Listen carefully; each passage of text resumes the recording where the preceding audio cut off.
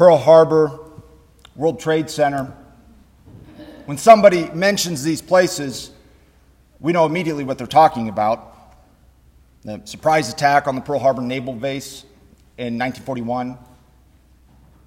The World Trade Center, the terrorist attack on 9/11 in New York City, the site of that terrorist attack. Both of those events occurred within living memory. Both places are cemented in our mind as being associated with war, with defeat and loss and death.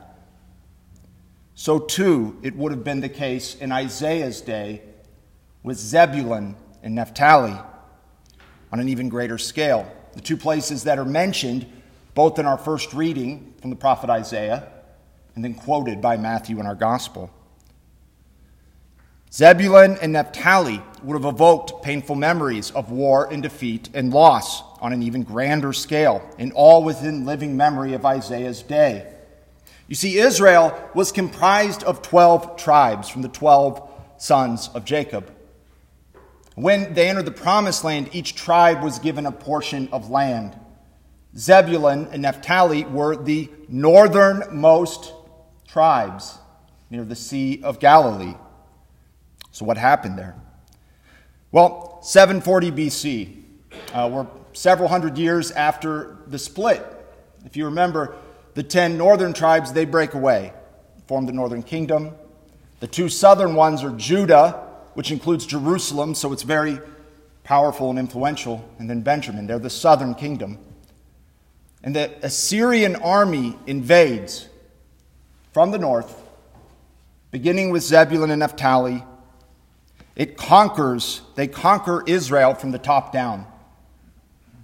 That northern kingdom is wiped off the map after this invasion.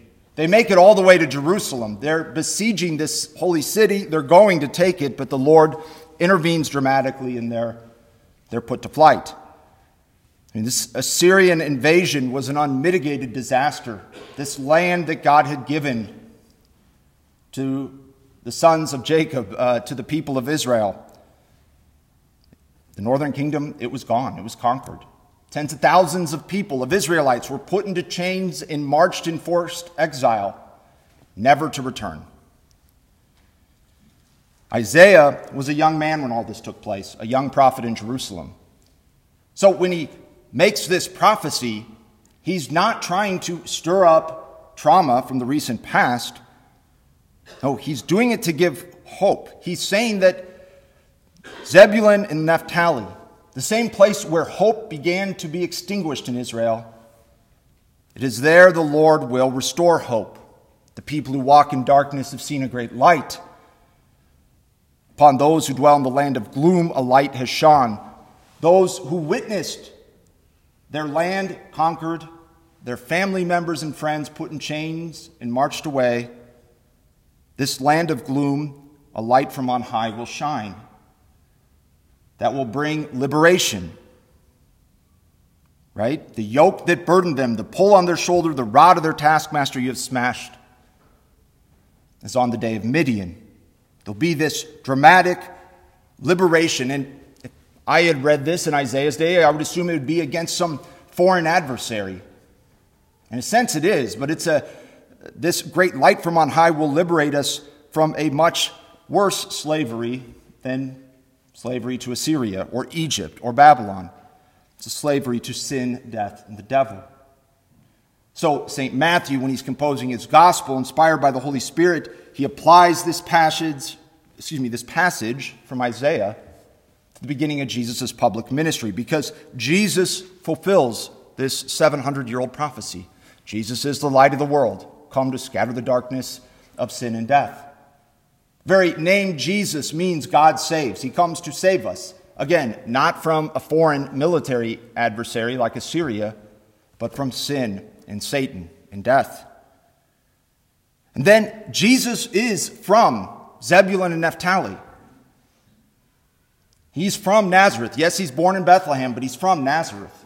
And then what does he do in our in our gospel?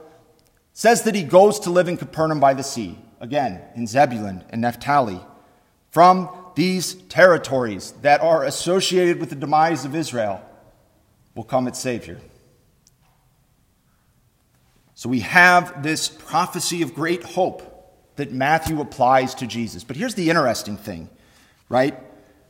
This prophecy of great hope that's applied to Jesus, what comes right before it? We're told that John was arrested, and because John was arrested, Jesus had to withdraw to Galilee. John the Baptist is the herald of the coming Messiah, this Savior who's going to restore the kingdom of God, and not just restore it, but bring about its fulfillment. This guy's arrested. Why? And maybe you're saying, look, John was kind of a rough character. I'm sure he stepped on some people's toes.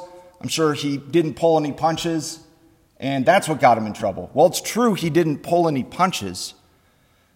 But what happened to John, we will see a pattern emerge. It's true in all the Gospels, but especially in Matthew's. Jesus occasionally encounters popularity for his healings and miracles, but in general, he faces, throughout this gospel, hostility and conflict at every turn. I'll give a couple of examples. So in chapter 2, Jesus is a baby, and the Magi come to Herod, and they say, we've been following this star. Where is the newborn king of the Jews? We want to give him homage. Matthew tells us that Herod and all of Jerusalem with him are greatly troubled at this news. Here is this promised Messiah who will be like a light shining in the darkness and in a land of gloom, who will smash the rod of our taskmaster as God smashed the army of the Midianites in the days of Gideon. And Herod and Jerusalem are greatly troubled. More than that, Herod, upon learning that the wise men wouldn't tell him where the infant Christ was, massacres every infant boy in Bethlehem. Jesus comes to save us from sin, death, and the devil. That includes Herod. He comes to save Herod. Herod wants to dwell, however, in this land of gloom and darkness and sin, because his God ultimately is not the Lord. It's his power or his prestige. And he so fears losing it that he's willing to massacre a whole village worth of innocent children to hang on to it. Or, let's go back to John. Let's think of John. Matthew chapter 3. John is now an adult. He's preparing the way for Christ.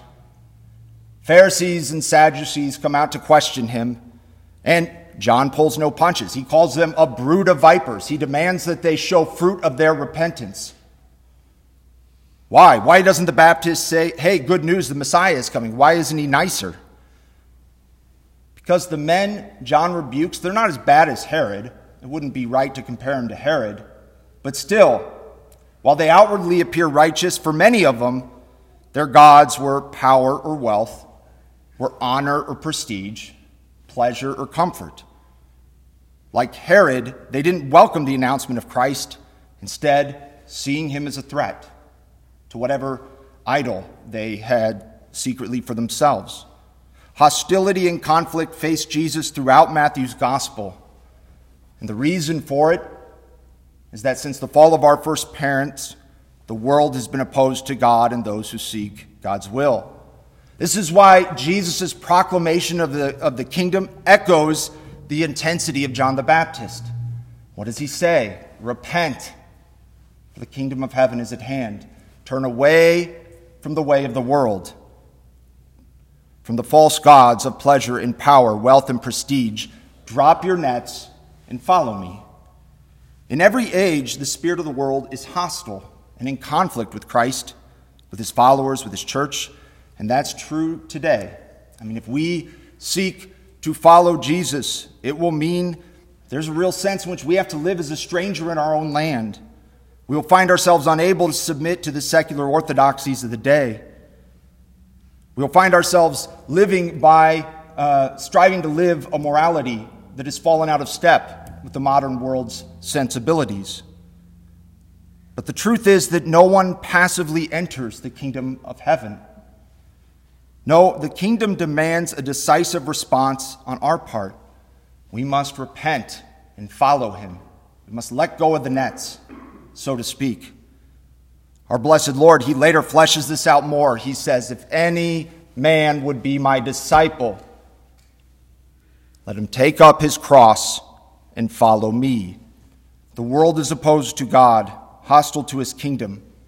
Christ told us this would happen. He said, in the world you will have trouble, but take courage. I have overcome the world. So let us do not be afraid. Do not hesitate to respond by dropping our nets, picking up our cross, and following Jesus into the kingdom of heaven.